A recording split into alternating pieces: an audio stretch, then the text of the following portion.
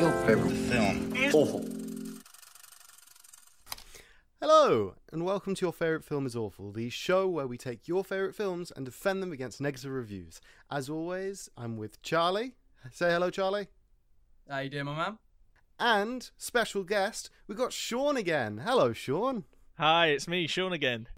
It is you. That's your full name. That's the title. Sean again. Last name again, first name Sean. Stirred, not shaken. Yeah. How you guys Sean been? Grimsley What have you been up to? Exactly, Sean you Grimsley know, films. Sean Grimsley film. Oh, actually, do you know what? Hang on, wait 1 second. Where is it? Oh. I'm stepping out to do this because this is too good. Hang on, wait. Keep the people entertained. Fantastic. Keep the So, Charlie, what you been up to? Real quick. What have I been up to? What have I been there? Yeah, quick. Right. You don't know how long it's going to be. Right, that is true. I haven't been up too much because it's lockdown and there's nothing much we can do at all other than watch movies. How about you? Love the hat. Love the hat. SG Fantastic. Films. That's it. Rep it. Perfect. On brand. Fantastic. On brand. Don't even need to plug the socials. You've got it on your hat. Oh dear me, that's staying on now for the whole thing. Yeah, that's it. Oh yeah. Sean, That's what it. have you been up to? Have you watched anything of interest of late? I have been watching. What have I been watching? I have been checking out the US Office and going back. I've never actually seen it before, so doing a deep dive on that, and have plenty of time to get through that. I think I've done 6 seasons in about 3 weeks.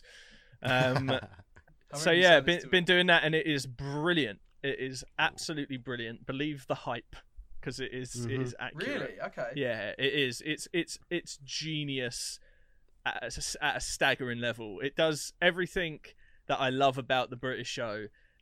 It lets it retain its own sense of identity while having its own one, and it's just got the most. The reason that it works above anything else, though, it's got such a good heart. Like the heart of it is so beautiful and so pure. I'd say the US Office is one of the few things that the US has taken from the UK and actually translated it to their audience successfully. Because I know you've got like Misfits, Skins, IT Crowd. I think there was a pilot for that. In-Betweeners. Oh my god, did you see? But US Office, like to the point where if you search for The Office now, you're going to get the US Office before you even see hide nor hair of the UK Office. Yeah, and it totally earns it as well. Like I don't want to say one's better than the other. I don't think it's fair to say that, but I think that they're both staggering levels of genius in their own right. That's Very exciting true. because I'm obviously, as you know, Sean, I'm a massive fan of the UK Office. Oh, we know. And yeah. And the reason I haven't watched the US one is just because I'm like, what's the point? It's so perfect, the UK Office. Why do I watch it? But what I've heard is, you have the first season that's supposed to be very similar to the UK one, and then it turns into its own show, and that intrigues me, and that makes me want to watch it because I think if they could take it and make it their own, because the humor's so different. Like you can't necessarily do that. The UK humor in the US, it doesn't quite translate. So I mean, with only 2 seasons, do some things. Yeah, I mean, with only 2 seasons. You could make the argument that you can't even do the UK humour in the UK. I guess so. Although I feel like it ends pretty perfectly, though. I don't know about how do you feel, Sean? But... I do. Yeah, I kind of disregard the movie. It ends where the show ends. Yes, exactly. When Stephen Merchant stopped working on it, that's when that's kind of what the US Office is. Everything that Ricky Gervais did after The Office with that character, he did without Stephen Merchant. And for me, it became too cruel. And I think Stephen Merchant really brought a lot of heart to The Office and really I imagine that Steve Merchant was probably more responsible for the love story, of Tim in that first in the UK Office. And without him, Ricky Gervais can, I think, lose a little bit of the heart, whereas the US Office is understands the Stephen Merchant way of thinking a little bit more than the Ricky Gervais, I think. So is it a bit more wholesome? It seems it is, but don't let that put you off. Not in that it's not saccharine in any way. I don't think anyway. Well, in yeah, a it's similar way just- to like how you'd say like other sitcoms like Community or something are like quite wholesome as well. Parks and That's what Rec. Parks and Rec obviously Parks and was Rec, okay. is. I mean, it's by the same team. It was originally supposed to be a spin-off of the US office. Leslie Knope was supposed to be in the US office, and then they were going to spin it off from there.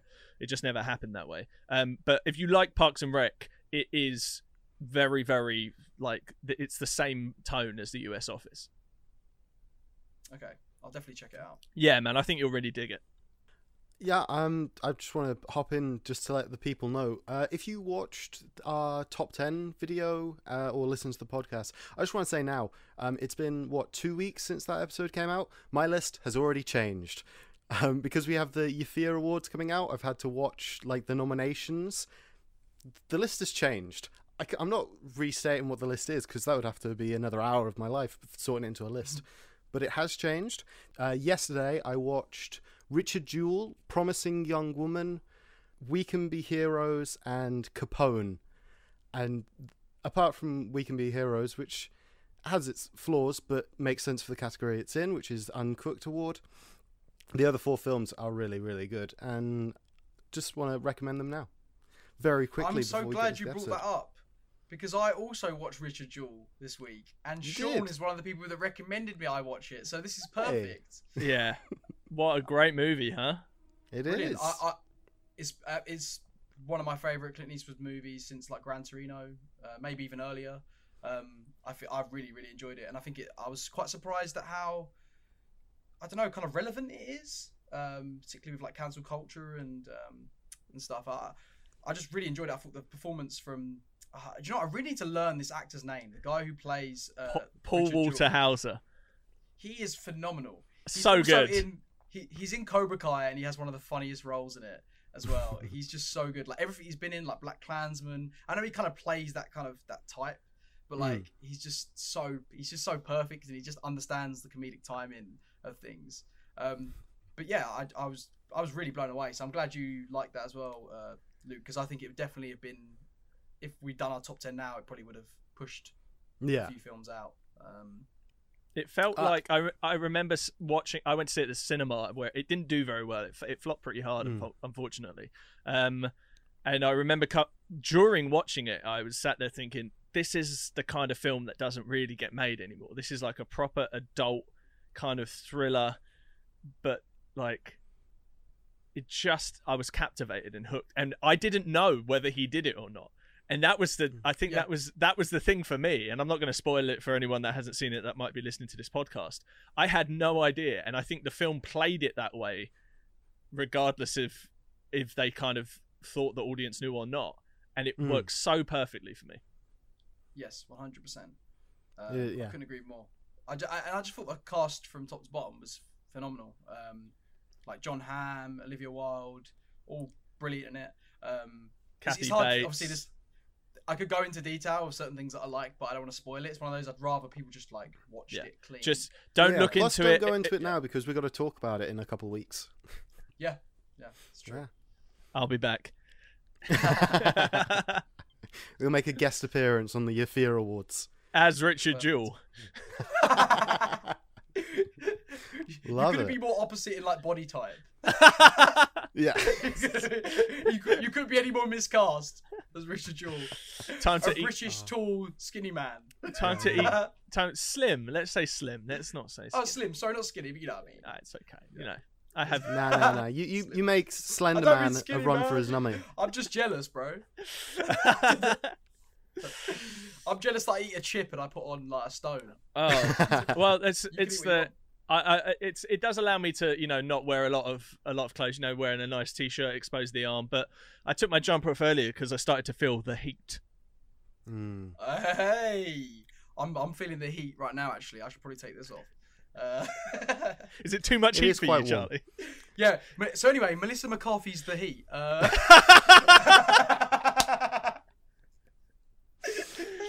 Your favourite film is awful. Correct. Completed.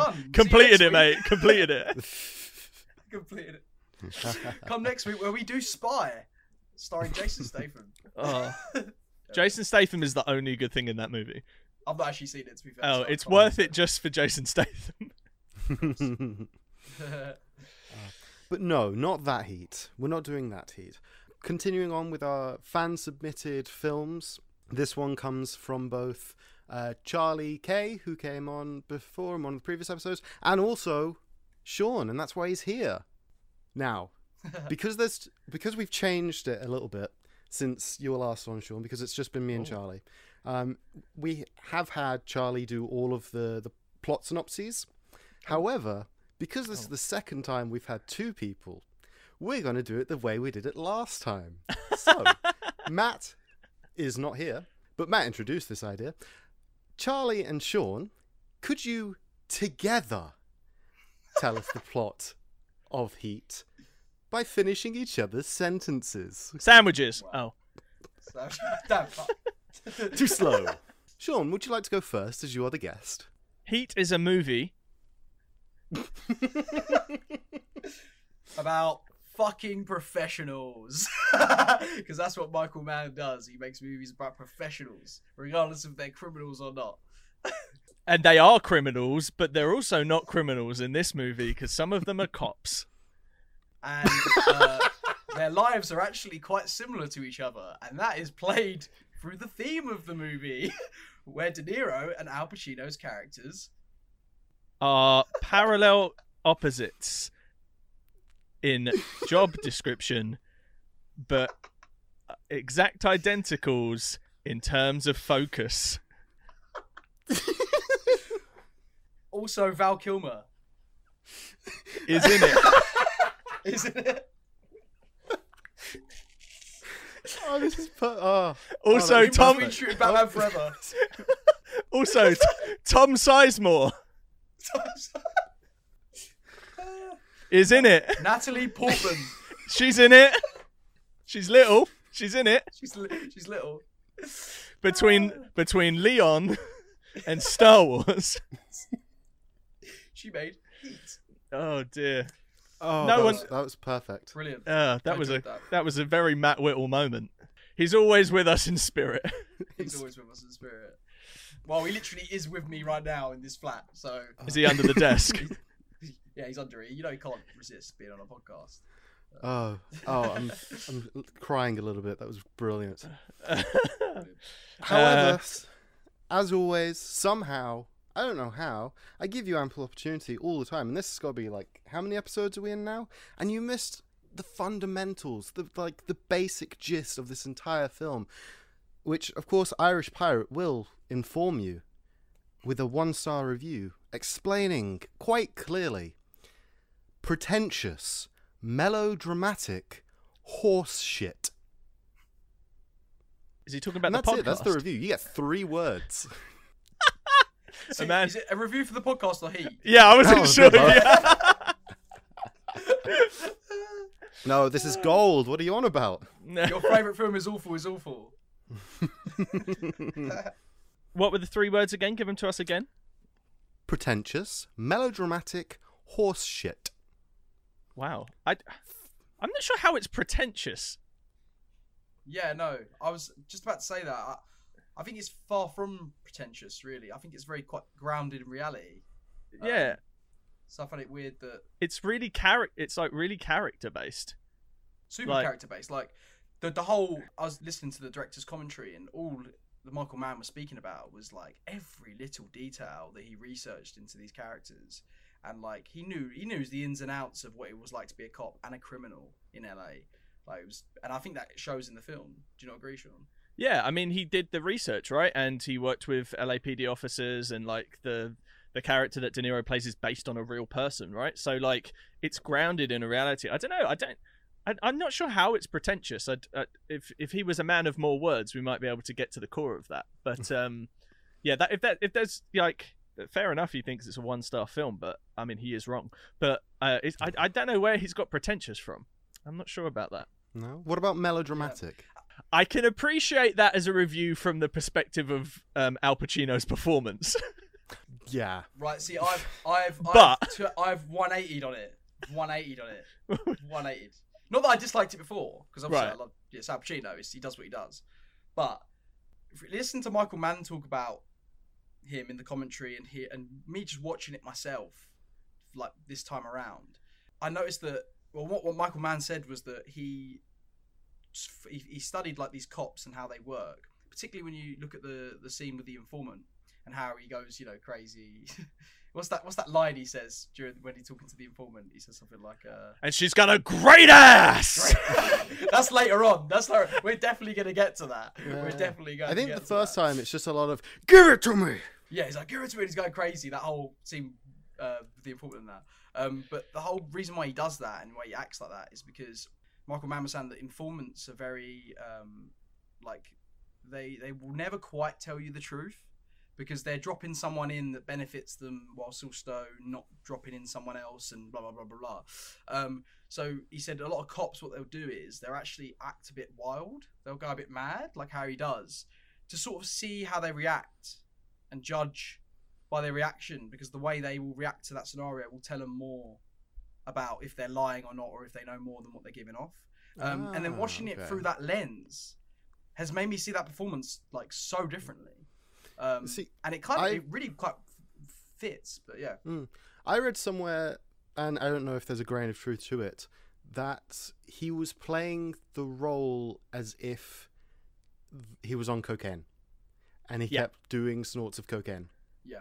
Yeah, that's always. I think that's based on, like, there was an earlier draft of it where he was a coke addict. Okay. And so, like, even though that got written out of the script, Pacino kind of kept it in.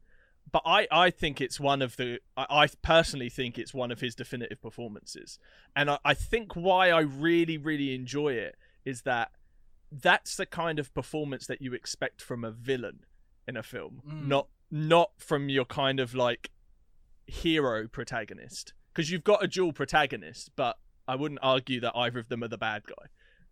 Well, that's a very good point, because the one that is typically the bad guy, who is the criminal, is De Niro, and he's quite the opposite. He kind of plays like your traditional hero type in terms of very reserved, keeps everything to himself, you know, that kind of silent man with no name type almost.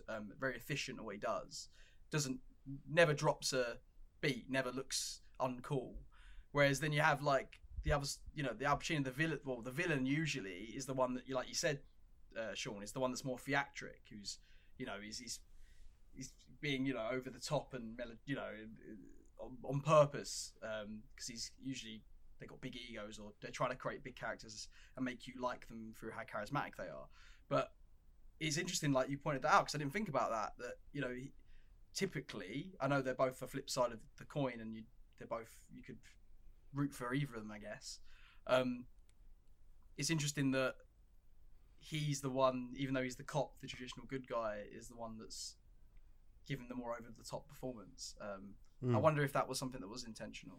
Well, yeah, even in the smaller moments, because you have the bit with De Niro and his criminal friends when he knows that they're being watched, and they have that little meeting on the car park, and it's just like, hey, if anyone wants to go, just go. It's not worth your lives. If you don't need this money, feel free to leave.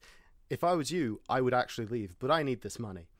Sort of thing, which you'd see from a hero, like, banding together, being like, the odds are against us, but we're the only ones that can do this.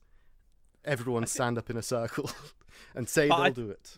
I think you've got to the core of why this film works. So, like, I rewatched this quite recently to re-solidify it in my mind as one of the best movies ever made, period. And I told my girlfriend to watch it after I seen it, because I couldn't stop talking about it, and she watched it, and like, she texts me quite a lot during the day, and she wasn't texting back, and I was like, oh, she's, you know, maybe she's died. But turns out she was just watching Heat, which means that she did die, but she went to heaven, Michael Mann heaven. And she just texted me and was just like, that is one of the best movies I think I've ever seen. And we were talking about why, and I think the reason that it works is it's so carefully constructed as two characters who are almost identical in their focus and commitment to their work. The film is almost a study of how men identify themselves as their profession, really, but how on opposite sides of the spectrum of good and bad. And the whole movie shows the De Niro character, who in terms of the cops versus robbers is the robber, but you see sympathetic sides to him. You see his wants and his desires based on the choices that he's made, and you want him to get those things. So, but you also see that from Pacino in the typical good guy sense. So you've got these two lead characters. It's the bad guy that you want to win, and it's the good guy that you want to win. And as a result, the movie is constantly just every scene. It doesn't matter what's happening. You as the audience member are completely winning, because everything that's playing out on the screen is, you want everybody to win, but you know it can't happen that way. And yet somehow, by the time you get to that resolution, it's perfect. Like, it is the right ending. Yep, I 100% agree. And I think that is all solidified with the character, the ex-convict who works in the diner. Because, like what you said, the conflict is that we know, hold on a minute, we've seen heist movies before. We know that this is the big heist, they're leading up to it. Something's probably going to go wrong. We know that's going to happen. And then we have the tension of, this guy's trying so hard to be clean. And now he's about to go on this heist that we're pretty sure might go wrong, because the big heist at the end of movies goes wrong. So there's a tension in that. And then obviously to see that character get killed is there's something so tragic about it. And there's something that solidifies the whole theme kind of the movie to me. Of, these people, I don't know, do you know what I mean? Like, it kind of gives, like, I think in the commentary, he was saying about Al Pacino's character and how he, even though he's seen all these horrible things, he always tries to see from their perspective. Like, no matter who they are, he tries to see, like, where they come from and, like, the issues of, like, and how they become the person they are. Interesting. Would you like a review from December 15th, 1995? A review. Travel back in time. In time with Janet Maslin. This is a little bit of an Again, extract. didn't we have Janet on the 7 podcast? We did. Brilliant. Indeed. Well, long time listener, long time caller. So this is a little extract from her review. But 3 hours is a long time. It's long enough to shape a Godfather caliber crime story, or long enough for an overly polished veneer to wear thin. And as Heat progresses, its sensational looks pale beside storytelling weaknesses that expose the more soulless aspects of this cat and mouse crime tale. Extraordinary actors, clever settings, a maze of a plot, and a screenplay with nearly 70 speaking roles don't change the fact that Heat is fundamentally hollow and its characters haven't much to say. End of extract. Well, I got to be honest with you here. Prior to the previous bad review, which was only 3 words, I'm going to delve into this one. That's the first time I've ever heard someone say they don't like Heat. So... So excuse me if it's just taken me a moment to process, but not even that, Sean. Before I cut you up quickly, but this is the same lady. This is the same thing about 7 that come out in the same year. So yeah, wow. I just don't think we agree. Yeah. Wow. I'll tackle the first thing. Fundamentally, obviously, I'm here to disagree with these reviews, so I'm disagreeing with it. Fundamentally, the pacing of this film is incredible, and it's as far as I'm concerned, this film is so close to perfect that my problem with it is that it's still 10 minutes too short. Too short. Too short. You wanted that full 3-hour mark. I need that. Here's like, it's so perfect that it's the things that are wrong with it are minor, but like, it's such. How can I explain? Right. Charlie once asked me, right, when it comes to screenwriting, people always say, how do you balance character and plot? Like, what's the difference? How do you do that? Watch Heat. Because this movie, every moment of that plot is hinged on all of those characters and you getting to know those characters as richly as possible for the audience to engage with. The one character, in fact, the 2 characters that don't get quite enough service to that ideal in this movie, and the reason that the movie is 10 minutes too short for me, is the Natalie Portman character needs 1 extra scene. Yes. And so does the Amy Brenneman character, the person that is falling in love with De Niro and De Niro falls in love with her. they're the only two characters whose intrinsic moments in the plot we don't know quite as much about their characters or what's going on with them. We don't get quite as much rich detail. Yeah, you're that right. when the stuff happens with them, that feels a bit plotty as opposed to naturally. Yeah. And as a result, it only emphasizes the fact that this is such an incredibly masculine film. Oh, yeah. It's because it's a film that is concerned with how men construct their identity surrounding their work. And everything else that falls by the wayside as a result of that. I think it's really, really interesting that the one female character that does get enough screen time and that plays out perfectly for is Ashley Judd. And that comes full circle. The decisions that she makes all the way through the film, you understand why she makes them and you're on side with her, and it's heartbreaking. And it's like the film's got like so many iconic scenes and they're all character driven. And but yeah, it's just those two things that I think are just missing from that film for it to be a perfect 10 out of 10. But it's a solid 9.8. See, I still think it's perfect. Even though I do agree, but I think every movie has those little things. And yeah, I would agree. I think her character is brilliant. I love the dynamic with Val Kilmer, and I just love the I love the line when he's like, when De Niro, that whole scene when De Niro's speaking to him when he turns up in his house after they had an argument, and he's like, well, come on, like, what are we doing here? Like, you sort yourself out, sort of thing. What are you doing? And like, we'll do this job and you can get away or whatever. And he says, oh no, like the sun rises and sets with her, man. Like, and that's such a good line, because like, for all of Kilmer's like the character, I can't remember the character's name. Val Kilmer's character, he's Chris. got a gambling addiction, Chris. For all of his like flaws in terms of, he seems like he genuinely cares for her, and she genuinely cares for him, but she just can't deal with this addiction he has, this gambling problem. I mean, because you got one he's obviously some sort of adrenaline junkie. You got one hand, he's robbing banks for big cash, and then he's spunking it all gambling. And I just think that line just, I don't know, there's something so painful about it, because it just says that he can't help himself almost. And like, you get that, do you know what I mean? Like that's that one line, and I've just got that from that, and I just think that's the genius in the writing of this film. And I was actually quite surprised that he just wrote it on his own, Michael Mann. There was no, because I just think there's so many characters to juggle and balance, and every character, I feel like, whether they have a couple of lines or a few lines, you understand who they are.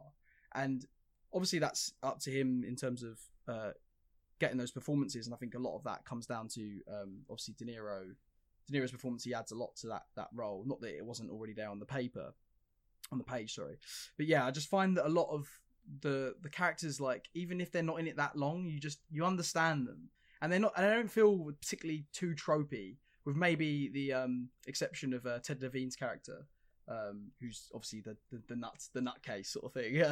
But yeah, no, Ted Levine plays the cop, plays the other cop. It's the guy that plays. Yeah, but he looks like Waingro. Yes, he does look like Waingro. He does. Sorry, I always get confused. I do this all the time. all the time. The guy that played Ted Levine was brought onto the film he was offered Waingro, but he thought it was too similar to Buffalo Bill, so he was like, "Can I be one of the good guys?" But they look so alike. No, do you know what? I actually, until you just said that, I was like, "Oh damn, that's not." I always forget it's not him. Like every time, I'm like, they just look so. He does look so similar. That's amazing. But the guy that plays Waingro, I can't remember the actor's name, because unfortunately, and I don't know how this happened. After this, he kind of just faded into obscurity, which is crazy to me, because in my head, he's one of the most iconic villains in a movie ever. But then that's the double sword of that sort of role, is that you do such a good job, they audition you and they only see you as that one role. I mean, the big one there would be Luke Skywalker. Mark Hamill struggled until he did voice acting work and got the Joker, and now he's both of those characters. Yeah, it's true. Worked out well for him. But what's interesting about the Waingro guy, just as a little aside, he ended up going to prison a few years later. It wasn't for anything horrible. It was like insurance fraud or something like that. It always is. And everyone in prison called him Waingro. Of course they would. That's amazing. That's so good.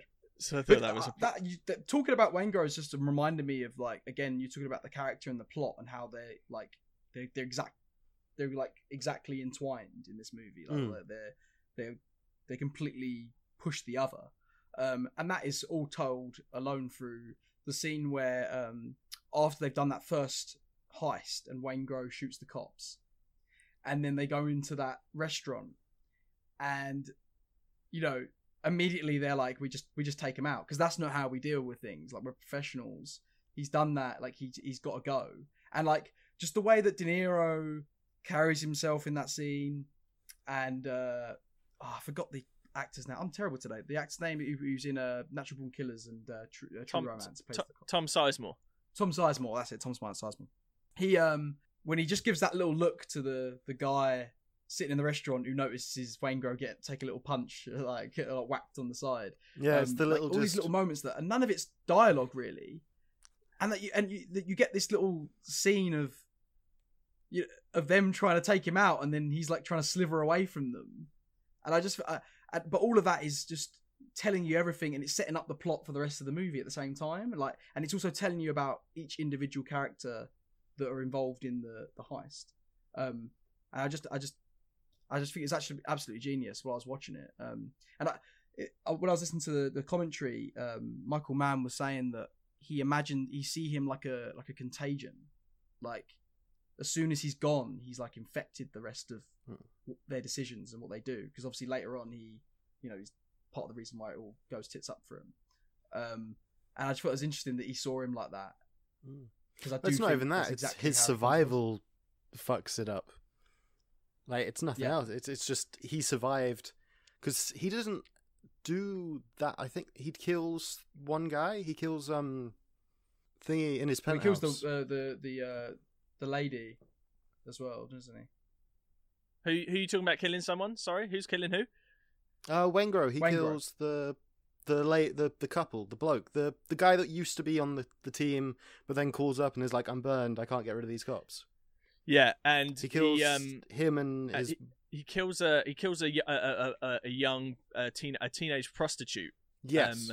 Yes. In the middle of the film, and that is a great scene because it's the Buffalo Bill scene essentially, and that's how you know he's the principal bad guy, because he's the only one in the movie that does something genuinely evil. Now I know that like the other guys shoot and could hit innocent bystanders or anything like that. They kind of write that off as, well, that's part of the job, and somehow that does translate because that can happen with cops as well. The cops are shooting just as violently. Yeah.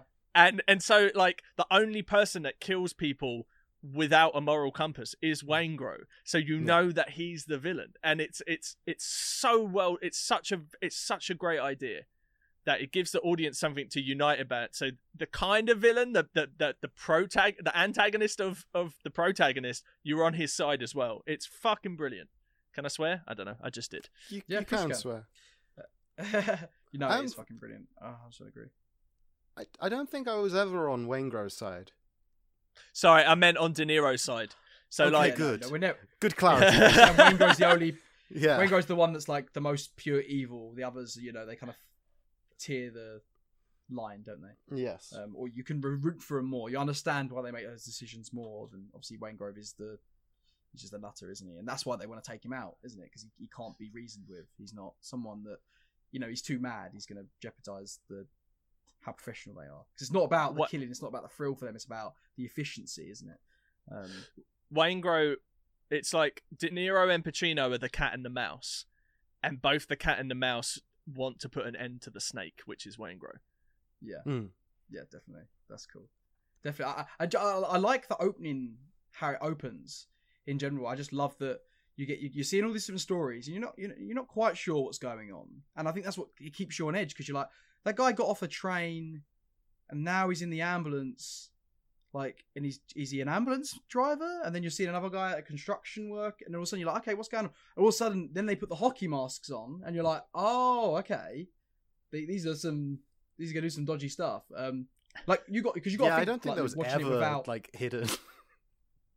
No, but not hidden. But just I'm saying, like, if you think about the juxtaposition of the images, You don't know anymore. What, as in, you're going if in, this was you're your going first in knowing, film ever? No, but you're going in knowing what Heat's about, right? Whereas if you're going, I'm thinking about it as if the first time I've seen it. The only way what you're saying makes sense is if this is the first crime film you've watched. Not really. Yeah. I'm talking about the director's. I'm talking about the director using these filmmaking tools to. What you're saying from like an imagery point of view, it's nice to see these different stories, and then they come together very quickly to make the first crime. I think one of the positive reviews I read was like, this is the good version of Crash. It's like all those little stories that come together. That's exactly. So I get where you're coming from, but I disagree with your point that you wouldn't know that was happening. I didn't say you wouldn't know. I'm just saying like you're putting the images together and you're thinking in your head like, what's going on here? Like the way there's no dialogue in that. He's not sitting around. Are you talking about like the full effect of how the cross-cutting kind of creates some tension because you're not entirely sure where all this is leading to? Yes, that's exactly what I'm. I think I'm really. It's something. I was with Luke at the beginning. I was like, I'm not sure what you mean, but now I fully understand what you're saying, I agree with you. It was something my friend Aaron said recently when we were talking about Heat. He said like every part of the way that film works is what Christopher Nolan has based his entire career on. 100%. I've always seen like Nolan is like Michael Mann meets Kubrick, isn't he? Like that's his kind of aesthetic that I feel like he's going for. Whereas obviously Fincher is the modern day Kubrick in my opinion in terms of his approach to filmmaking. Is very similar in terms of his perfectionism. But yes, all I can see when I'm watching Heat is The Dark Knight and like Nolan's. Do you know what I mean? Like it's like everything about it, from the color grade to the way he shoots the city to the scope of it, like everything. I'm like, the cross cutting, the villain that you root, the kind of that you're also rooting for. Like like the Dark Knight is Joker's film above anything else, and so that it plays with audience expectation and desire very, very well as well. It's interesting. There was something you said earlier, Charlie, that I thought was interesting. But you're talking about addiction, and I think what's interesting about this film is that every single character seems to be addicted to something. Like De Niro's addicted to his job, Pacino's addicted to his job. Like whatever Chris's addiction is with the gambling, it's his addiction to his woman that fuels the gambling. He's trying to satisfy her above anything else, and I think that's why the film is such an intense spectacle, is because you're watching all of these addicts make choices, and you're just like Tom Sizemore being the perfect example.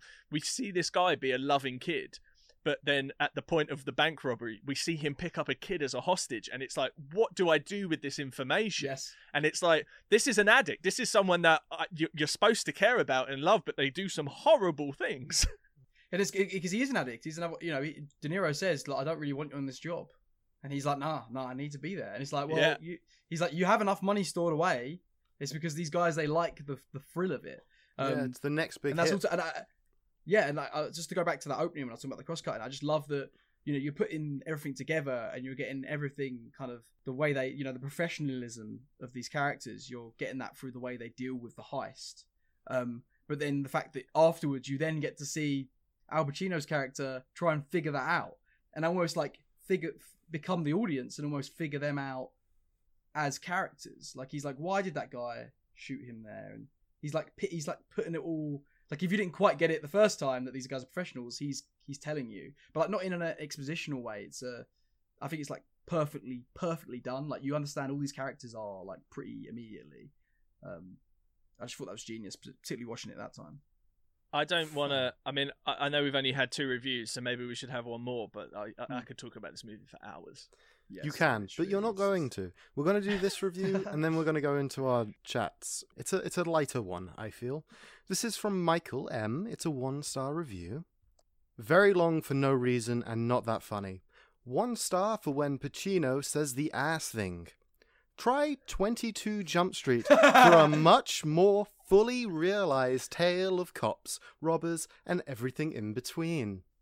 I mean, 22 Jump Street. First of all, why not 21 Jump Street? But Yeah.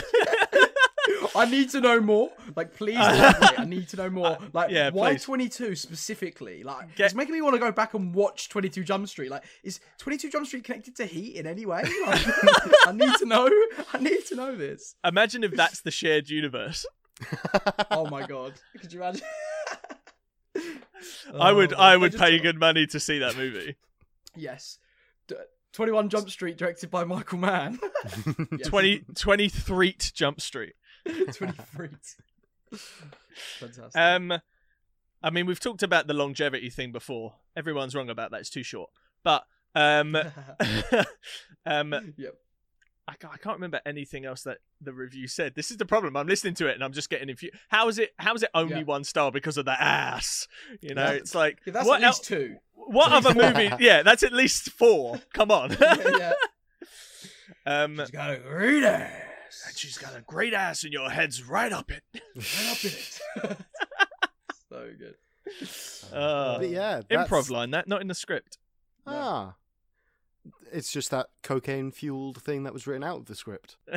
Yeah, man. Yes. Another fact, actually, you know the opening. You know the train station and stuff. Yeah, that's actually the last stop in Collateral. Oh, is it? Yeah. Oh, how cool fun! is that? Nice. That's so the first stop of Heat, last stop of Collateral. But there's you know, this is how intricately made that film is. The first time you see Robert De Niro, he steps off that train. He looks over his shoulder before he faces you, and like that is it tells you everything you need to know about that character. 100%. Everything. And then when he uses his elbow, to press the no door, fingerprints. Like, this guy is a professional.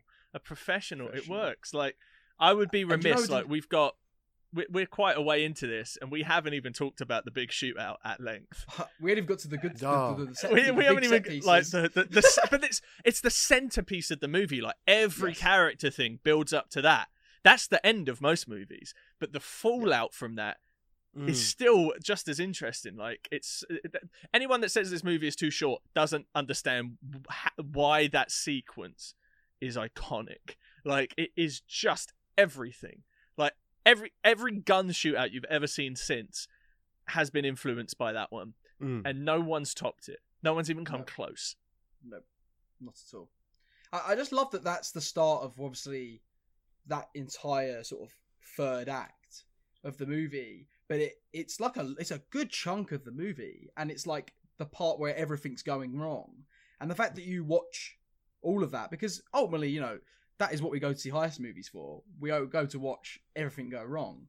And the fact that, you know, you've had all this big build-up, we've got all these characters, and now you've got this whole bit where everything's going wrong, and it's the most epic shootout you've ever seen.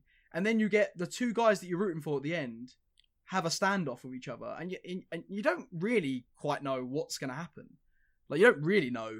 I mean, you got a funny idea that maybe Al Pacino's going to, because, you know, we've seen these kind of movies before, but you're not 100% sure. And I just love that, and the fact there's a respect that they have for each other. That's it. That is what this movie is like all about. And what makes it special is that, because, like you said, the flip side of the same coin. It's the diner scene. They're literally they're both guys, and they'll probably order the exact they'll order the exact same dish, but it's, you know, they're on opposite sides of that bench. They do the same thing, but just on opposite sides. That scene is incredible. Like, it's just incredible. I think Mann had, like, he set up 2 shots, so there's 2 cameras recording it at the same time, because he was like, you got to think, like, this is Al Pacino and Robert De Niro, like, 2 of the greatest actors of all time, and they're doing a dialogue scene together.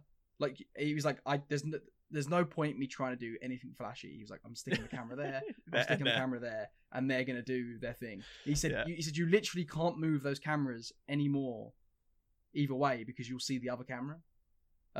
He was like, and we just kept it going and let them 2 do their thing, and I think that's the time when you do it, when you have Al Pacino and De Niro across each other. That's when you shoot 2 angles and just let them. Because it doesn't cut to a master wide other than the initial establishing shot. It just stays on them. it would be interesting to see who the last shot of that sequence is. I wonder if it ends on Pacino because he ends up being the victor at the end. I'd be curious just to see, to go back and study that. Apparently, De Niro. I was just going to say, apparently, De Niro didn't want to rehearse that sequence. He's like, we shouldn't rehearse this. We should just go and do it. But also, Michael Mann is also known for doing multiple takes. So I think he said the majority of that sequence is take 11. Oh, nice. We're going to go into our reviews so we can finish. Sean, would you like to go first? What is your review of this film? I guess because it's your favourite, what's your recommendation for people to watch this film if they've got this far without watching the film? Turn your phone off. You won't want to look at it, but turn your phone off. Sit down with a nice drink because you're gonna get thirsty. This is one of those few films I would say to people: look at that runtime and think, I haven't got 3 hours to watch a movie, and go, God, I wish I had 3 hours more, because that's what Heat is. It is the defining semi-film noir thriller drama. It's one of the finest American pictures ever made. It's hands down one of the best movies of the 90s, which is saying something. But it's also Michael Mann's definitive film. Yeah.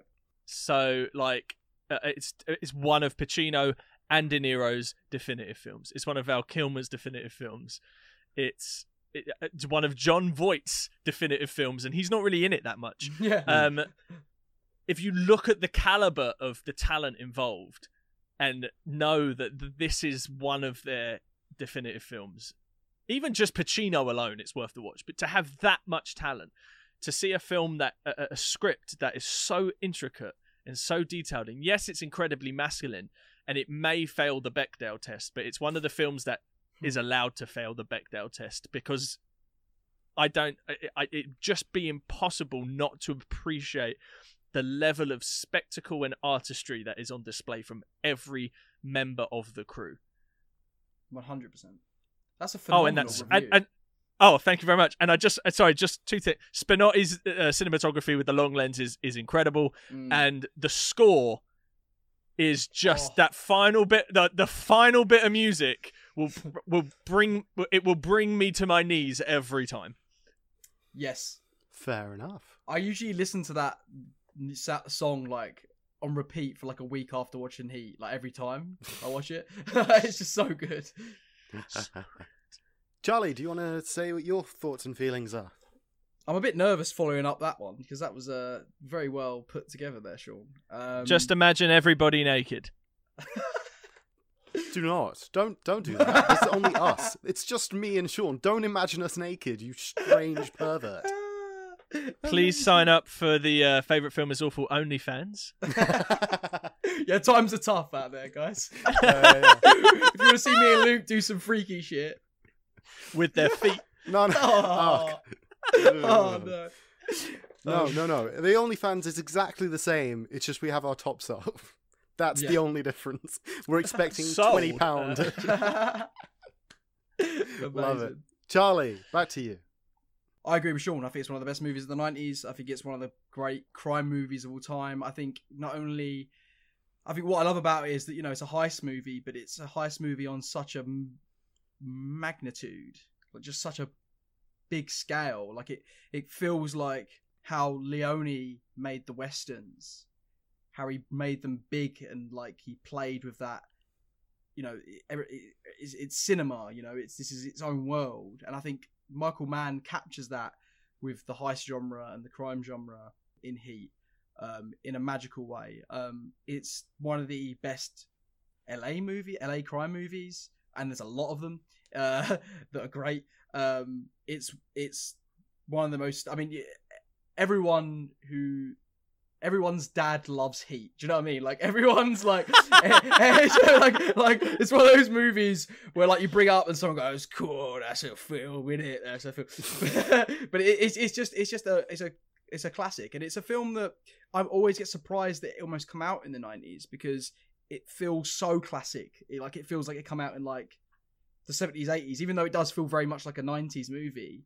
It's just so like the scale, the characters, the way it's very like the grittiness of it, but also like the fact that everything feels like they're on a stakeout. Like everything is like you said, Sean, with those long lenses, everything feels like we're watching them just as much as the cops are watching these characters, and just the fact that the thought put into this movie, I think, is just phenomenal. From like every single frame, you understand who the characters are through their actions. No one's sitting around telling you. And like, particularly for a movie that's 3 hours, it doesn't really take. There's not a lot of scenes of people talking unless they're the best scenes of the movie. And there's something I adore about that. The fact that it just absolutely flies by.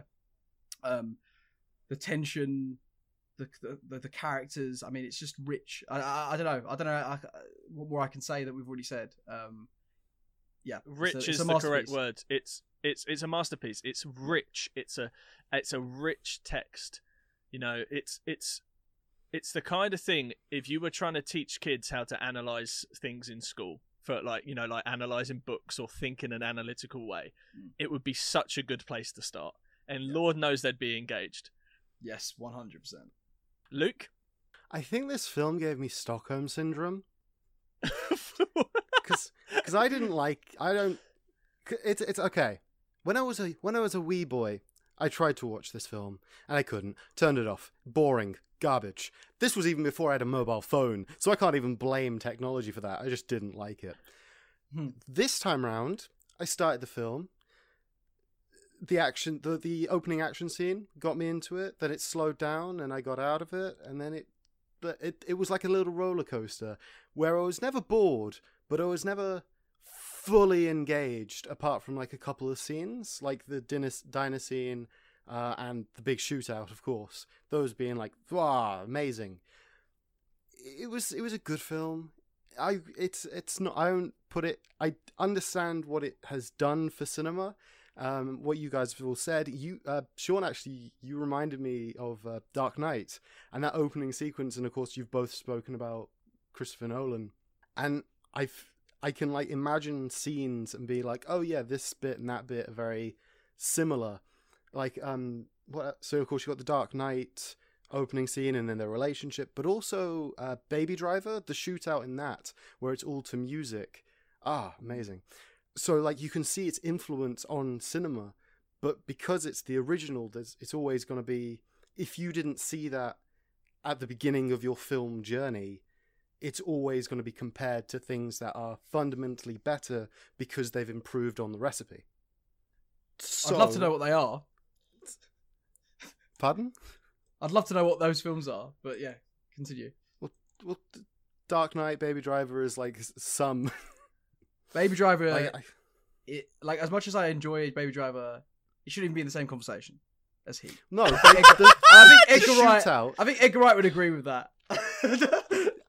But I do what you mean. The shootout is true. You're right. Yeah. Like if you're just comparing those two, very which influenced. I am in my brain. Yep. I meant it's more very in terms obviously of, like, the quality of the movies. Yeah, no, I understand. It's one of those, like, other directors and other films have taken pieces out of it to improve on. Like, nobody's taken the one recipe, they've taken elements. And because of that, it does have this weird Frankenstein-esque position in my head where bits of it are freaking great. Bits of it are not as great. I didn't care for the cocaine adult performances, but then strangely I liked the character. Like, when he isn't acting like he's on coke, I like it, and when he is acting like it, I'm just like, cool, now you're a bit of a caricature. But in this podcast, you've explained that that's like a technique for interrogating informants, and so like it makes sense now. And it's one of those films where I think this has happened a couple of times, where this has been my first proper viewing, and when I've watched it, it's been a very birdie film, and then in this conversation, it's become more of like a better film. Oh, that's great. Sense. I know good. exactly That's what I like to hear. Yeah, yeah, I like to hear that a lot. Why, like, yeah, that's However, exactly like. Sorry, I was just about to say that's what exactly my hope is with the podcast. And sometimes I've had that with watching movies as well, where like you speak about it with your friends after you've watched the movie, and slowly you're like, "Oh, wait a minute, that seems good." And that that was actually pretty genius. And hold a minute, and then all of a sudden you're like, oh, okay, and then like sometimes it takes time to like sit on things. I find. Yes. Yeah. It's very much like on a 3 to no, I want a higher scale. On a out of 10, I would have given it like a 7, and then over the course of this conversation, it's gone up to an 8, maybe even a 9, sort of thing. Hey. Oh, fantastic! Yes, we That's did our magnificent news. job. Woo, Brilliant woo. news. Correct. Maybe a 7.5. However, because of that roller coaster emotion and because of the reasons I've given, for me, as I've done my film journey and have come to it quite late in that in due course, it's too long. I don't care for long films. It's like I'd say it's a good 20-30 minutes longer than I'd like. I think that because it is 70 roles and it is giving every character enough dialogue for you to understand who that character is, it's just added to the runtime. And it is one of those that it's that delicate balance of, yes, it could have been shorter, some bits could have been taken out, but then it wouldn't be the package we've got. It would have, like, certain elements wouldn't be as good. So, like, it's I get it that you can't take anything out, but also I want you to take something out. Well, and I hope we can still be friends, Sean. No, we can still be friends. I think that movie. There is an hour 40 version of that movie, right? And it ends. I mean, it doesn't exist, but you could make it, and it ends right where at the end of the shootout, and instead of Chris and De Niro getting away, they both get killed, because it's you get. Or Chris just gets away, because then you get the exact same conclusion, but it's not as earned because you don't get all the character moments and the fallout of that. And I think that's ultimately why I really, really love this film. So that structurally, it follows a perfect structure, but it's a structure that's built entirely on your investment in the characters. And I think for me that makes it a really rich text. I think it makes it one of the great American screenplays, and it's also one of those movies. It's one of those movies where I think the movie is better than the script. Yes, I could see that, and not like I've read the script, but like I have. In terms of what I said earlier, in terms of like the cinema aspect of it, like it's very operatic, and that's why I justify its 3-hour runtime. Like it feels like the sense that like how Leone brought to the Western.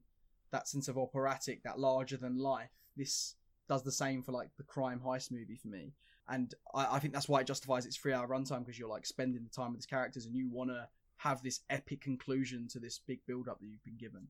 But yeah, I do. Yeah, I guess long. I'm glad that you. I'm glad that you enjoyed it though. I'm glad that this has been an opportunity for you to give it another go. And I actually think I will suggest this. I think at a certain point in your life you're going to go, maybe I should watch that again, and I think you're going to enjoy it even more. Yeah, I can definitely. And see that happening. That's the beauty of this. That's the beauty of this podcast. Like being able to come in and talk about things that you're passionate about, but not just. It's an opportunity to a lot of times when people speak, they're just waiting for their turn to speak. They're not listening to what's been said. And we kind of joke about that a little bit when we're like, I disagree with your review, or 1 star, you're 1 star. Whatever we say, but. Ultimately, I feel like this is a wonderful thing to be able to have this discussion and listen. Not just wait for your turn to speak. So thank you, boys, for the opportunity to come on board and speak, but also as an opportunity to listen. I appreciate that. No, thank you for coming on. And as a reward, always a pleasure for your kindness for coming back. You want to plug where people can find you? Yeah, sure. You can find me, SG Films, Sean Grimsley Films. Type my name into Google. I'm the first one that comes up. Hot damn. So, you need anything filmed? You need anything edited? You need any animations?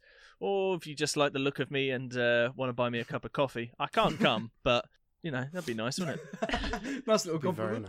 Very nice. And Charlie, where can people find us if they so desire to do so? Right, they can find us on YouTube, like they're watching us right now, unless you're listening. Okay.